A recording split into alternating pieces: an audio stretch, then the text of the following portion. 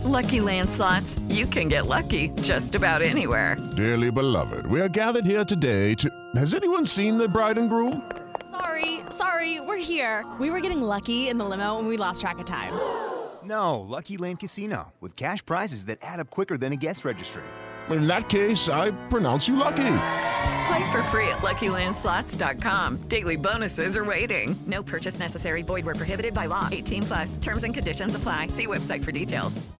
Judy was boring. Hello. Then Judy discovered ChumbaCasino.com. It's my little escape. Now Judy's the life of the party. Oh, baby, mama's bringing home the bacon. Whoa, take it easy, Judy. The Chumba life is for everybody. So go to ChumbaCasino.com and play over 100 casino-style games. Join today and play for free for your chance to redeem some serious prizes. ChumbaCasino.com. No purchase necessary. Void where prohibited by law. 18+. Terms and conditions apply. See website for details.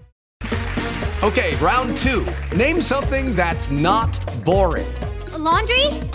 Ooh, a book club. Computer solitaire, huh? Sorry, we were looking for Chumba Casino. That's right. ChumbaCasino.com has over 100 casino-style games. Join today and play for free for your chance to redeem some serious prizes.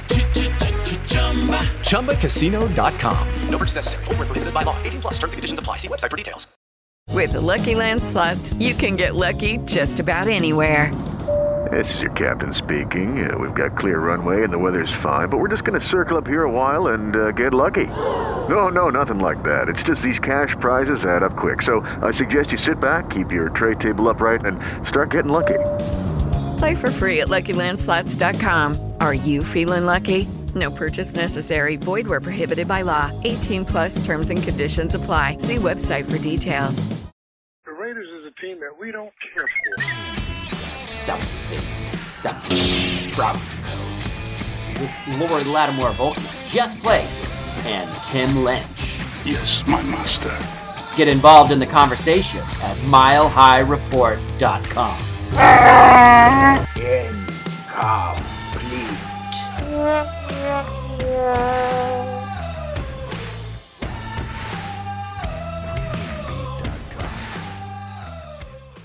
You're listening to Something Broncos. I am Jess Place, joined by Lori Lattimore Volkman and Tim Lynch. This week, we are looking forward to the 2020 season, if it happens, by looking back at some of the greatest moments in Denver Broncos history.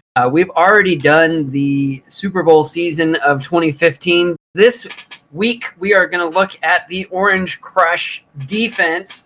It's not really a year that we can pinpoint. However, it did kind of culminate in the 1977 Super Bowl 12 season, but it kind of started a lot earlier than that. It started in 1969. Tim, you want to take it from here and bring us up to speed on how the Orange Crush defense for the Denver Broncos came about? That was a tumultuous rise because the Broncos started a very bad organization. I think they averaged about a 30% win rate in the 60s. That's good enough for baseball. That's But, you know, we had a couple of good coaches, though, that came through and helped get that rise going, and the first of which was Lou Saban. He's known for that half-a-loaf game, but what he really did for the 77 Broncos... Half-a-loaf game, that's the half a win is better than no win. Tie? Yeah. Tie. So he was... And then they started throwing bread at him at games because Broncos fans suddenly demanded more than 500 football. So 1969, first cornerstone of the Orange Crush defense was laid. Billy Thompson in third round, and he was followed up in 1971 by Lyle Alzado. Lou Saban, despite that half-a-loaf tie game that he's infamous for in Broncos history, he did get two cornerstone players on that 77 defense, and it's worth noting. Also worth noting, for at least about 12 years, I thought that Lou Saban and Nick Saban of Alabama were related. They are not. They are not related. They just have the same name. I had sworn up and down. I had been slightly intoxicated at bars and pointing my finger into people's chests, be like, "They're cousins," and they're not cousins, and they're not related. Sorry. That's disappointing. Thanks, Jess. So we go to John Ralston, who took over in 1972. And he is the guy that really built the Orange Crush defense. John Ralston was the power of positive thinking. He was the Carnegie Mellon guy, which the only thing I've ever heard about Carnegie Mellon is that John Ralston was the power of positive thinking. And so it's only through John Ralston and learning about him that I know what the Carnegie Mellon School of Philosophy is. Not to be confused with Rodney Dangerfield from Back to School, which is not Carnegie Mellon, Thornton Mellon.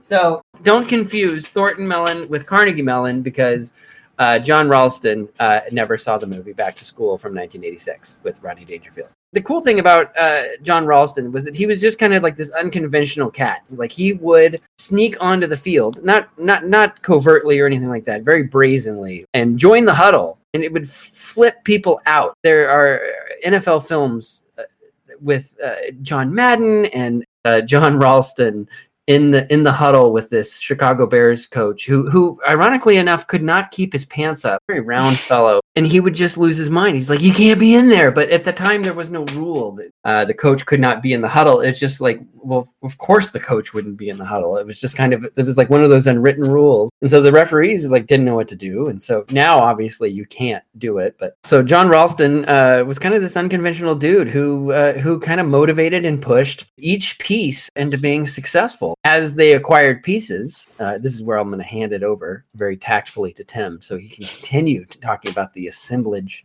of the Orange Crush defense. Okay, well, thank you.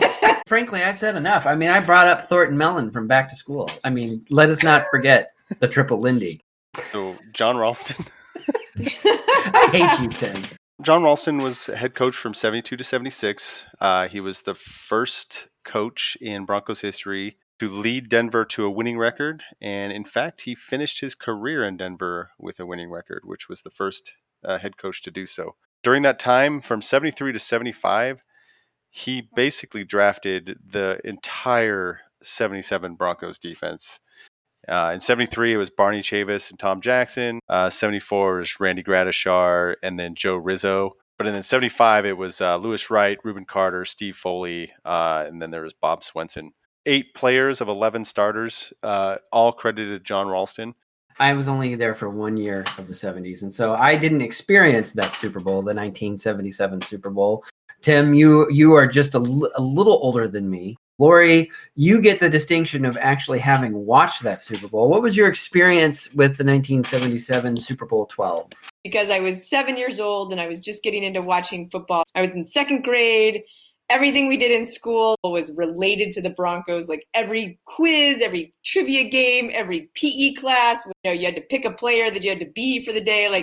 Literally, the Broncos were everything. And it was pretty cool. I really don't remember it other than being depressed that our defense, which I knew was really good. My dad loved football, but my dad was a Cowboys fan.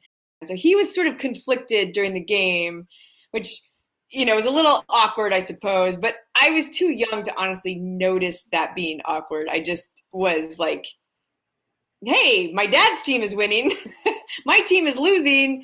And they should be better than this because the defense is what was so good. That's all we talked about in school was Tom Jackson and Lyle Alzado and Randy Gradishar. And so I remember mostly being amazed that we got just killed by the Cowboys after having killed the Raiders of all teams, 2 weeks before. Oh, and Terry Bradshaw's Steelers. We right, the most. Right.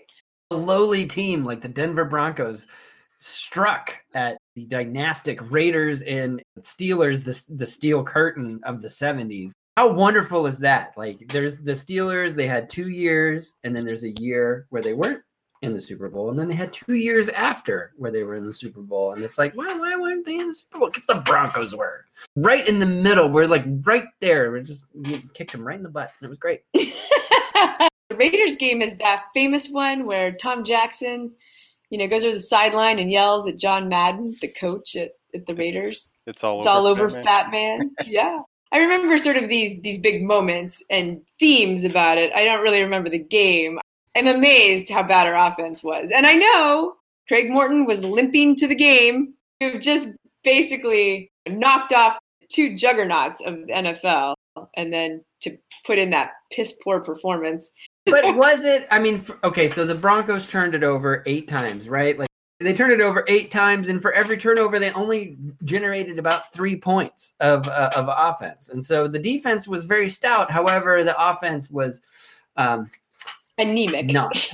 I hate to bring this up, but you look at the offense, and you look in the history books and the various like Denver Broncos history encyclopedias, and it's like you have all these huge defensive players. You have the Orange Crush defense. You have the linebackers. You Gradishar and Alzado, and then you look at like the offensive side of it, and it's like you can see that they're like really trying to balance it. John Keyworth, running back, and he's got a song that he wrote. And if you pull up the song, like it's a I've been a winner a long time. Nobody knew it but me. The whole city of Denver was like, this is it. This is as good as it gets for us. No, it was the 70s. It was before people, like music, I guess. I don't know. It was, for me, as a kid, I would be out in the garage, like digging around. I remember coming across 45s, like I think those are the little records. 3 of them. My parents had 3 of them, and I was like, Dad, what is this? And he's like, oh, we can't throw them away, but we certainly don't want to listen to them. So they're out in the garage, and for all I know, they're still out in my parents' garage. There's that. Even Woody Page's book, Orange Madness, and he goes on to talk about Rob Lytle, the starting running back from Michigan, and how he won the Weissman Trophy when he was in college. And it's like, what is the Weissman Trophy? He did finish 3rd in the voting for the Heisman Trophy. However, he did win the Weissman, which is a trophy that was given out by a prime rib restaurant chain. And one of the perks of winning the Weissman is you got a card that you could take to any of their chains and get a free steak whenever you wanted it. Woody Page mentions in that book that O.J. Simpson told Lynn Swann that he'd trade the Heisman for the Weissman any day because he gets free food. Weissman Trophy, Rob Lytle. These are the stories that people tell about the offense because the offense just wasn't that good. There's Craig Morton in the hospital, the week leading up to it. That whole season, the 1977 season, had a very 2015 kind of vibe to it. The Broncos defense had to win just about every game. Gave up over 20 points just one time, and they lost that game to the Cowboys earlier in the season. And they gave up under 10 points 7 times and won every one of those games. When your offense only needs to score 11 to win games, you're gonna go 12-2, right? That defense is the only reason they were there. It was incredible. The fact that none of those players are in the Hall of Fame is a goddamn travesty. That is true.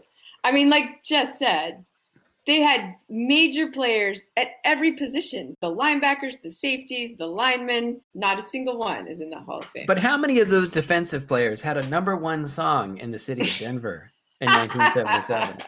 Play it again, Lori. Play it again. I don't have it keyed up. Oh, John Keyworth. No, but it's true. You look it up. You look it up in the books, and it's like, he had a great song. And you just heard it here, folks. That song sucks. That song's terrible. Tim, you mentioned, how good this defense was all year and holding teams to 20 points. There's a great story in 100 Things Broncos fans should know before they die, where Tom Jackson talks about the moment he knew how good the Orange Crush defense was in 1977. And it was against the Chiefs, which I think all current Bronco fans would appreciate the most. It was 14-7 going into the end of the game. And the Chiefs got the ball. They drive all the way down, and they're on the goal line at the end of the game. Broncos are up by 1 touchdown, but the Chiefs are about to score. And the defense holds them on 4 downs, all with, amazing plays, sacks and batted down passes. Being able to make that goal line stand at the end of the game in those kind of conditions, Tom Jackson's like, I knew then that this defense was really special. And it turns out that was kind of the way they won that whole season, just like the 2015 Broncos.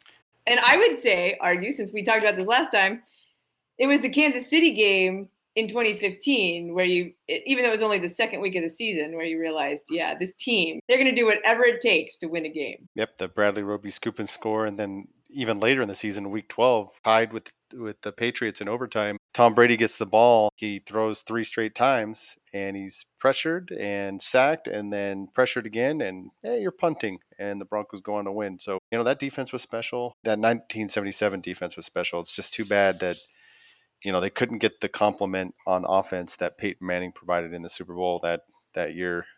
Also makes it hard because it was also the first indoor Super Bowl. And so if you look at the game film from that Super Bowl, it's very dark, very hard to watch. Like, it has like this unique look that no other Super Bowl has. And so it's hard to watch, like, especially nowadays when, you're used to like things that are well lit and, I don't know. It's a tough one to watch, especially if you're a Bronco fan, because the outcome. But it's kind of a weird Super Bowl. Hello, it is Ryan, and we could all use an extra bright spot in our day, couldn't we? Just to make up for things like sitting in traffic, doing the dishes, counting your steps, all the mundane stuff. That is why I'm such a big fan of Chumba Casino. Chumba Casino has all your favorite social casino style games that you can play for free anytime, anywhere with daily bonuses. That should brighten your day a little. Actually, a lot. So sign up now at ChumbaCasino.com. That's ChumbaCasino.com. No purchase necessary. VGW Group. Void where prohibited by law. See terms and conditions. 18+. Judy was boring. Hello. Then Judy discovered ChumbaCasino.com. It's my little escape. Now Judy's the life of the party. Oh, baby, mama's bringing home the bacon. Whoa, take it easy, Judy. The Chumba life is for everybody. So go to ChumbaCasino.com and play over 100 casino-style games. Join today and play for free for your chance to redeem some serious prizes. ChumbaCasino.com. No purchase necessary. Void where prohibited by law. 18+. Terms and conditions apply. See website for details. I didn't realize that was the first indoor Super Bowl. I mean, I've never known that actual fact. So it's the first indoor Super Bowl, not first indoor NFL championship. The first NFL indoor championship, 1932, Chicago Bears. And that's why we have hash marks on the sidelines, because it was such a narrow field that they had to move the ball in from the sides so that they could spot it, so that you had enough room for the team to line up. So that's why you have hash marks on the field, because of the 1932 NFL championship. There you go. That's your factoid of the day. Yeah, that's a good factoid, Jess, please. Yeah, it was played indoor because there was a blizzard. I can't remember who they played against. I'm going to say Detroit. Chicago Bears, funny. 9-0 over the Portsmouth Spartans. God damn. You were close. All right. I was close. Portsmouth Spartans became the Detroit Lions. Is that right? That's right. Is that correct? Nice. That's right. Well, little known fact about the 77 Broncos. A lot of people don't understand that Steve Spurrier was in training camp for the Denver Broncos and didn't make the cut. They went with Craig Morton and Craig Penrose as their quarterbacks. And poor Steve Spurrier went off and toiled in obscurity and never having any sort of football success whatsoever. That's not true. Oh, he was a coach? Kind of exciting, right? Like, so a football royalty, college football royalty, Steve Spurrier, almost was the Denver Broncos quarterback. He was in training camp, but he, like one Jerry Rice and one Mark Sanchez, never made it out of training camp. I got one for you. How many first-round picks were on that defense for the Broncos, 1977? One. Just the one, Randy Gradishar. Oh, no, two. I forgot about Louis Wright. Fun fact, Louis Wright's daughter, Summer, went to my elementary school. And so we all got posters. Nice. Holton Elementary School in Aurora, Colorado. I remember, like, he would come in and be like, "Hey, my daughter's Summer." And I'd be like, "You're Louis. Oh, my God. You're a football." I mean, going back to the Orange Crush defense, I mean, after Ralston left, the Broncos just couldn't get over the hump, get into the playoffs. They needed a change. Red Miller came in. Just seemed like that's what spurred the team to a championship, which oddly coincides with the 2015 Broncos, who brought in Gary Kubiak and Wade Phillips, and they suddenly, got launched to their championship title. So It's an interesting time. I think the biggest thing I would like to see out of the 77 defense is just some recognition in the Hall of Fame. Because it's asinine to see a defense that was this historically good not have any representatives in the Hall of Fame. I mean, not even their defensive coordinator. The great Joe Collier, the inventor of the 3-4. Talk about being unable to tell the story of the NFL without mentioning the 3-4 defense. How do you not have the architect of one of the major defensive schemes now not be represented in the Hall of Fame? That is unbelievable. Yeah, it makes no sense to me. Every team has good players, and probably every team has a special player that would deserve at least to be a contender for the Hall of Fame. But I don't know, when you have an entire unit that dominates the way the Orange Crush did, and you have no one in the Hall of Fame. You look at comparable defenses. You look at like the Purple People Eaters. Like, I mean, granted, they did go to a few. They did win a few more NFC championships. No Super Bowl wins. Conference. No Super Bowl wins. But they had better quarterbacks. They had Fran Tarkenton. They had Joe Carr. They had the pieces there that could push those People Eaters into the Hall of Fame. And whereas the Orange Crush, it was just them. That was all they had. It's actually Joe Cap.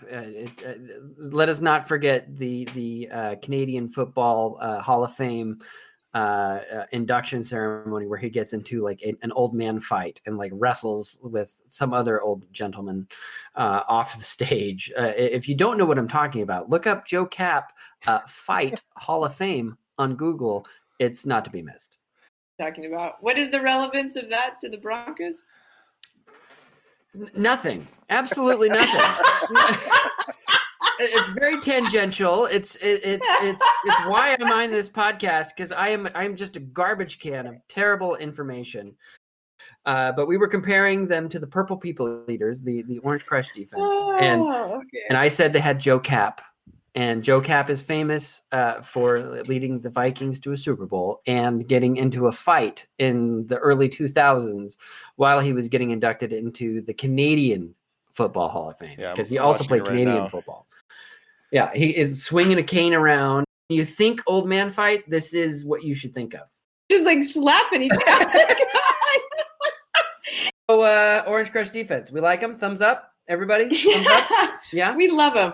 Yeah, we hate the Hall of Fame. Hall of Fame could do better. But it's getting there.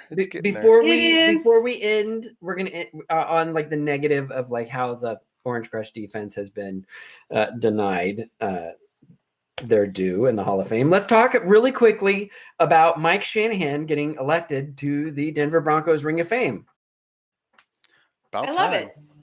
I don't think the Broncos should just do one person. When they have multiple people who deserve to be in, like who deserve to not wait for a long time. I am split on that, because sometimes I don't like when they group them together in one class. I like having just it all about the one guy, one year. I get it. But they don't do that every 90s. time. So what's the rationale? They did like Rick Upchurch and Gene Mingo and Dan Reeves all together. And, I know, which was fine. And John Lynch wore like a puffy vest, like Michael J. Fox in Back to the Future. He didn't really like take it seriously, and that it stuck with me. I liked John Lynch when he was here. He was, he's a fun player. I would almost even go so far as to say that Neil Smith deserves it more. DeMarcus Ware for sure.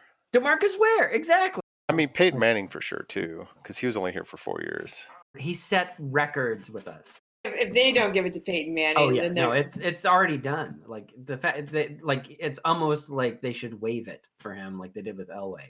I wouldn't go that far. Elway's Elway. He set all the records with us. Elway was here for 16 years. Most touchdowns Peyton was. Because Peyton couldn't be here for more. Imagine how many Super Bowls he would have won. In retrospect, I bet he wishes he were here for more. Yeah. Maybe not the last 4 years, but I mean, TD would have got injured. Wilson would have had a Super Bowl. Right? All right. So this year, you're right. It's like, oh, it's only one person. It's Mike Shanahan. It's 2020, but they've already said he's not going to go like get inducted until 2021. So Yeah, they want the fans. So there's going to be the 2020 inductee and then the 2021 inductee, and so they're going to go in together, even though they're going to be separate, and they're probably going to do it during separate games, which is great. But I still like if you have a deserving player who's kind of been waiting. It's been a long time. I think you put him in. We've gone way off track. We just like to abandon the show. I mean, we're kind of done with the show, right? Aren't we done? I've got a mystery question. Let me. Most of the players settled in for the evening, but rookie running back Rob Lytle gathered up a dozen teammates and rode off for a restaurant. There was good reason for Lytle's popularity in the caravan. The food was free. The year before, when Lytle was at the University of Michigan, he had finished third in the Heisman Trophy voting, but ended up with what he considered a higher honor. Lytle won the Weissman Trophy. Across the hall, several players had convened to watch Hollywood High, a tame porno movie on the pay TV set. One of those girls looks like she plays for Houston, said Billy Thompson. As usual, the Broncos were loose. They were watching it. So, like, there you go. In the 70s, you just casually mentioned they're watching porn together. Like, I guess, What's the question? Is there a mystery question or no? No. It was what porno movie were they watching? We would never get that. Thank you for listening to Something Broncos. I am Jess Place with Lori Lattimore Volkman and Tim Lynch. You can read all of our stuff on MileHighReport.com, and you can listen to all of our podcasts on the Mile High Report Podcast Network, wherever you get your podcasts, because that's what people say now. They no longer say like Spotify or here or there or iHeart or whatever, because we're everywhere. So you can get us wherever you get your podcasts. And from now on, that's what I'm going to say, because that's easier to say. So be sure to follow us all on Twitter. Tim is at Tim Lynch 1978. I'm at Jezru, Jezru, and Lori is at Doc LLV. Until next time, go Broncos. Lord, though we have lost Neil Smith to free agency and Steve Atwater to the Jets, still, we hope our beloved Broncos can bring home another Super Bowl championship and once again bathe in the glory of your light. Amen. Amen. Let's go. Let's go. Broncos. Broncos. Let's go, Broncos. Broncos. Let's go. All right, you ready? Should we start? Ready. I don't understand how it's wet over here. My kids fuck around down here and they spill shit and they don't tell me. David Sedaris Appreciation Podcast with Lori Lattimore Volkman, Just Place, and some guy. No. All right. All right. So should we start? Let's go. Let's start. Okay. No. What was it? What was Rodney Dangerfield's name in Back to School? Hold on. His name was. No. What's great is that you're going to edit this out, and I'm going to sound like a goddamn genius. I might leave it in now. The infamous dive. That saved the day. True. Yeah. Oh, gosh, I can't remember that movie. I've seen it, but I just cannot remember any scenes from it except for that dive sequence. Tim, you got to watch it. It's a classic. It's a classic. He gets the girl in the end who is also his teacher, which is not at all weird. And his name. I just lost it. But the Gamecocks quarterback, Lori, what's his name? Oh, Steve Spurrier? Steve Spurrier. So let me just back up so I don't sound like a complete blithering idiot. Tim, he just keeps thinking about what he might have said last night. He's trying to remember those. No, you did it. You were the first one to bring it up. So we did this show last night, and it was amazing. It was. It had a lot fewer back to school references in it. However, one of us, I'm not going to point any fingers, Lori, forgot to record it.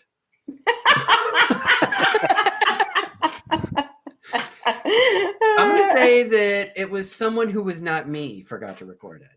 And so And somebody who is not Lori. But oh, it was great. It was a good show. It was a good show. It really was good. And what was really funny about it was that our other show with Joe and Jeff Esri, they showed up to do their show, and we were already broadcasting, sort of. Not really. We were just kind of hanging out. And so then we were all just kind of kicking it. And we didn't record that either. So you're just going to have to take our word for it. That we were awesome. I took a picture, a screenshot of us. You've been listening to Something Broncos, a feature of MileHighReport.com with Lori Lattimore-Volk, Jess Place, and Tim Lynch. Get involved in the conversation at MileHighReport.com.